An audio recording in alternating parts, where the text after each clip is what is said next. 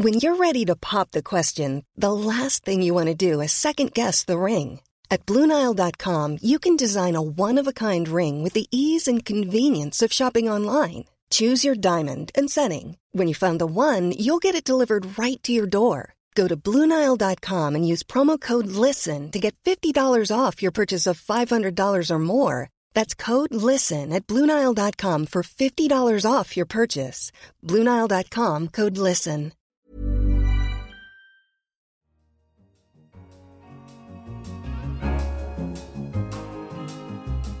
Hello, this is Babbage, our weekly podcast on science and technology. I'm Jason Palmer, editor of Espresso, our daily briefing app. Coming up on this week's show, could past predictions of global warming have been a little overheated? They found that the carbon budget, the remaining carbon budget, is 3 to 4 times larger than what had been expected starting from today. Also, robotic space exploration could soon become far cheaper. These craft can make it to the asteroid belt and back in about 3 years. And finally, are some antivenoms more like snake oil than salvation? The critical thing here is venomics, this concept of understanding how venom varies by geography.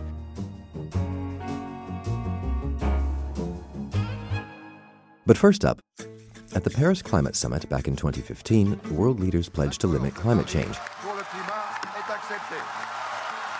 The idea being that by the year 2100, global temperature rises should be capped at well below 2 degrees above pre-industrial levels. That caused a lot of chatter about whether or not that goal was even plausible. A study this week has challenged some of the assumptions behind it. Our environment correspondent, Jan Petrovsky, joins me now to explain a bit. Jan, before we get into this study, let's sort of recap. A couple of years have passed since that summit. Where do things stand at the moment? So even at the time of the Paris Agreement, many scientists were skeptical that 1.5 degrees could be achieved. And that was a sort of aspiration inscribed in the deal. So that the deal was like well below 2 degrees, kind of fluffy language, and ideally 1.5 degrees. That's right. It's all kind of hedging to begin with. Exactly. And the difference between 1.5 degrees and 2 degrees could be significant. When you look at forecast sea level rises, for instance, it could mean the difference between survival and submersion for low-lying islands in the Caribbean or Florida or coastal Texas. So there was a feeling back in 2015 that 1.5, if it is geophysically possible, it would be extremely difficult to achieve. So even well-meaning wonks feared that meeting the 1.5 degree goal would require an economic transition so radical as to make it incompatible with democracy, in the words of one. And in the past 2 years, unfortunately, emissions have continued to be spewed out at a rate which has slowed, but is not entirely consistent with the meeting the 2-degree target, let alone the 1.5-degree target. And that sort of general that consensus or lack thereof was on the basis of lots of climate models. The paper out this week kind of takes a new look at those models or kind of reruns them in a different way. What have they done? So the researchers who published this paper in Nature Geoscience look at something called the carbon budget, the sum total of emissions which would limit temperature rise to a certain level. So it'll be different for 1.5 degrees and 2 degrees or 2.5 degrees. And this is calculated on the basis of computer modeling, of simulations of how carbon is churned through the atmosphere and through the Earth system in general. So when you look at cumulative emissions until today, or strictly speaking until 2015, that comes to something like 2 trillion tons of carbon dioxide. And when you look at temperature rise of the man-made variety, because there are natural variations which are subtracted from this analysis, it comes to about 0.9 degrees. And that's our best available estimate of what has actually happened since the pre-industrial era. So we've basically only got 0.6 degrees to go. However, the climate models, these researchers observed, only put the 2 trillion ton mark as being reached in 2020. So 5 years later than their analysis considered. But at the same time, those same models suggested that at that level of emissions, temperature would be 0.3 degrees higher. So you might expect that with the amount of emissions that we have today, temperature should be 0.3 degrees higher. But it isn't. They therefore decided to try and redo the sums starting from today. So running the very same kind of calculation, but instead of all the way back to Industrial Revolution time, but counting as if we were to start today on the basis of what we know now. So I'll put it slightly differently. So the models precast, so they basically start forecasting from 1870 and work forwards until today, and then forecast from today onwards. Now, doing that obviously presents a bit of a problem because you're using a model which proved to be imperfect at best. But at least it's a model which the inner workings of are relatively well known and well understood. And, given that it was precasting over 150 years, the discrepancy, you could argue, is actually reasonable. So that's what the researchers did. And when they redid these models in this way, they found that the carbon budget, the remaining carbon budget, is 3 to 4 times larger than what had been expected starting from today. So in order to make sure that temperature rise from today stays below 0.6 degrees, that would get us to the 1.5. That would get us to the 1.5 above pre-industrial levels. We can emit 3 times to 4 times more carbon dioxide than was previously thought. And that is basically as much carbon dioxide as had been expected necessary to reach the 2-degree goal. Now, we always try to be careful here and elsewhere in the Economist to be circumspect about single papers that, overturn widely acknowledged effects and so on. How is this going to land in the wider community? Well, it's already being pored over by a lot of other climate scientists. Again, some are a little bit dubious about rerunning the models which, proved inaccurate in the first place and just taking a different starting point. And I'm sure that plenty of people will want to make sure that this is no mere accounting error in the recalculation of the budget. But the authors, they tried to make sure that this isn't a fluke by running a different set of models, and they arrived at a comparable conclusion, which suggested to them that this could be correct. However, they do stress that this is by no means a license to carry on dirty business as usual. Well, this was exactly my question. I mean, this is such a polarized area of research and indeed of sort of wider rhetoric and so on. Isn't there much mischief making to be made with this? Oh, look, it's, not only have the scientists got it wrong for all this time, but also even if they were right, we've got more time than we thought. You might expect some pronouncements of this variety. I mean, I wouldn't be surprised that some people have already made them. But the researchers are at pains to stress that the 1.5 degree target is only reachable with extremely aggressive mitigation measures. The upshot here, then, is it was just about impossible before, and maybe if this is right, it's just about possible now. Pretty much. Thanks very much, Jan. Thank you. If you'd like to learn more about Earth's chances for survival, you can find Jan's piece in this week's issue of The Economist. Or, better yet, subscribe. Head to subscriptions.economist.com. Next up... To infinity and beyond! Or not. Buzz Lightyear's dream of traveling to the outer realms of our universe are entirely unaffordable. Launching robotic spacecraft towards distant heavenly bodies makes for exciting science, but each mission costs millions, sometimes billions of dollars a pop. So if we want our automated explorers to live Buzz Lightyear's dream, how might we keep the prices down? Our science correspondent Anano Bhattacharya has been reporting on one nifty and relatively thrifty possibility, an e-sail. Hi, Anano. Hi, Jason. What is an e-sail? Well, the e-sail is an idea by a chap called Pekka Janhunen of the Finnish Meteorological Institute in Helsinki. And he put forward this idea over a decade ago. Essentially, it is a sail that harnesses the solar wind, and that's a stream of charged particles that come from the sun.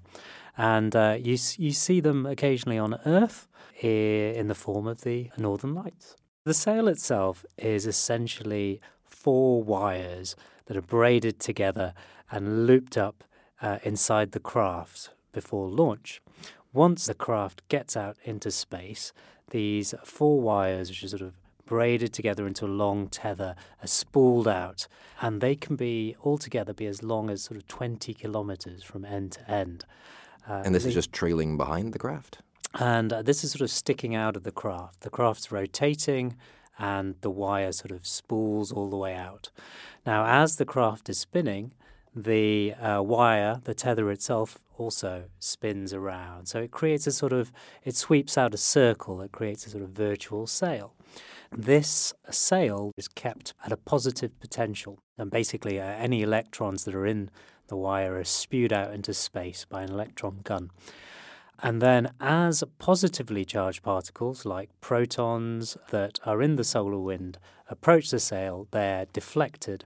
And because, as we know, every action has an equal and opposite reaction, the deflection of the particles causes a corresponding force forward on the craft. Okay, so this thing's sort of just sweeping out a big circle. It's bouncing particles of the solar wind off, and that gives it propulsion. That's fine for getting out. How do I get this thing back? Well, you put it into a long elliptical orbit. The craft itself has some autonomous guidance on board, and so can skip from place to place in a limited way. Any data that it gathers is held on flash chips, so the whole setup only weighs about 5 kilograms. And doesn't have to spend any energy sending data back. You just wait for it to sort of bring back a payload of data. That's right. This thing that Dr. Jan Hoonen has designed is fast. In fact, he thinks that these craft can make it to the asteroid belt and back in about 3 years. That's fast. Okay, it sounds clever, and it's allegedly cheap. What does Dr. Jan Hoonen imagine we can do with this technology? What he would like is a fleet of 50 such crafts, and because they're so light, they could all be launched together. Once they're in space, he says they could visit up to 300 asteroids, so about 6 or 7 each. And whilst they're there, they could survey asteroids, take pictures of them, and use an onboard spectrometer to figure out what sort of mineral composition is on their surface. The idea being we might find stuff of value out there that maybe future generations might want to mine, for example. An almighty fact-finding mission. Onno, thank you very much. It's a pleasure, Jason. Next up, the slithering snakes known as saw-scaled vipers. When threatened, they rub their scales together, creating a sizzling sound before they attack. Bites from these snakes can cause fatal hemorrhaging. In fact, no other group of snakes causes more death. Even though antivenoms are widespread, a new study led by Brian Fry at the University of Queensland says they're ineffective. Matt Kaplan's been following the story. Hiya, Matt. Hey, Jason, how's it going? Not so bad. First of all, talk me through how antivenoms work in the first place. Yeah, so the basic premise is you take the venom from the snake and you inject it into a large animal like a horse, which is going to be able to fight off the venom all on its own without it suffering any serious injury.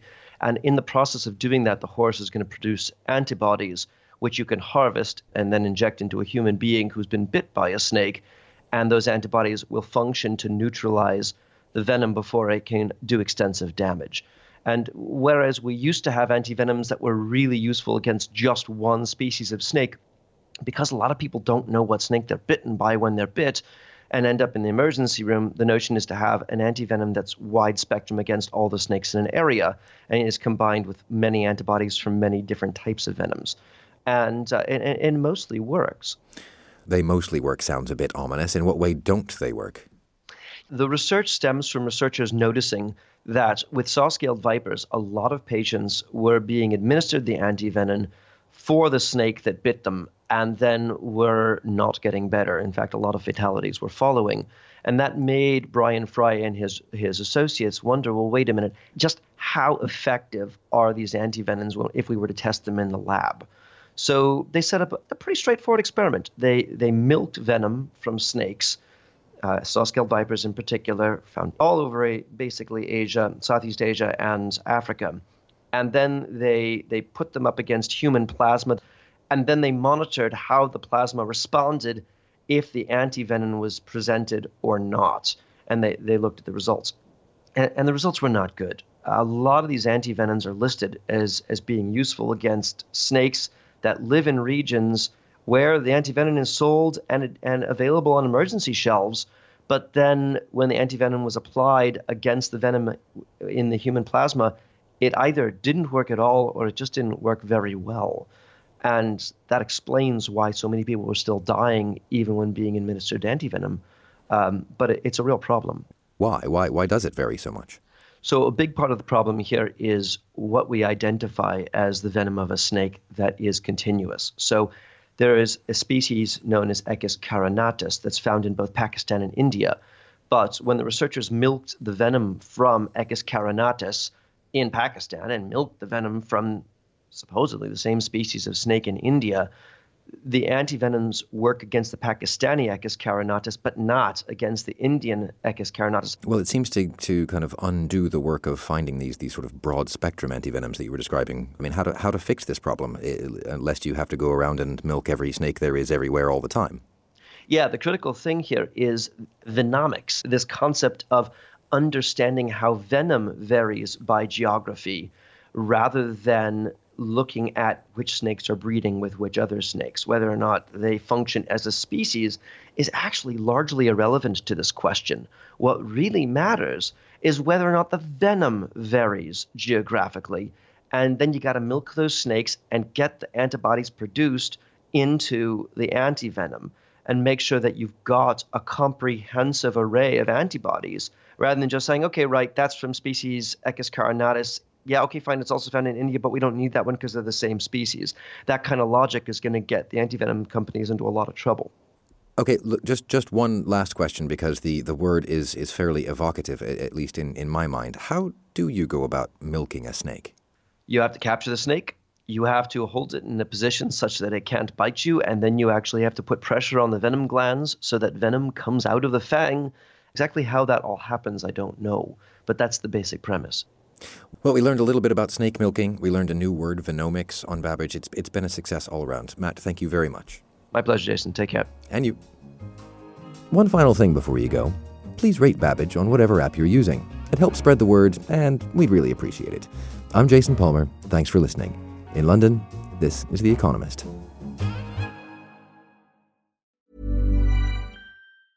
Hi, this is Janice Torres from Yo Quiero Dinero. If you own or operate a business, whether it's a local operation or a global corporation, partnering with Bank of America could be your smartest move. By teaming with Bank of America, you'll enjoy exclusive digital tools, award-winning insights, and business solutions so powerful, you'll make every move matter. Position your business to capitalize on opportunity in a moment's notice. Visit bankofamerica.com/bankingforbusiness to learn more. What would you like the power to do? Bank of America, N.A., copyright 2024.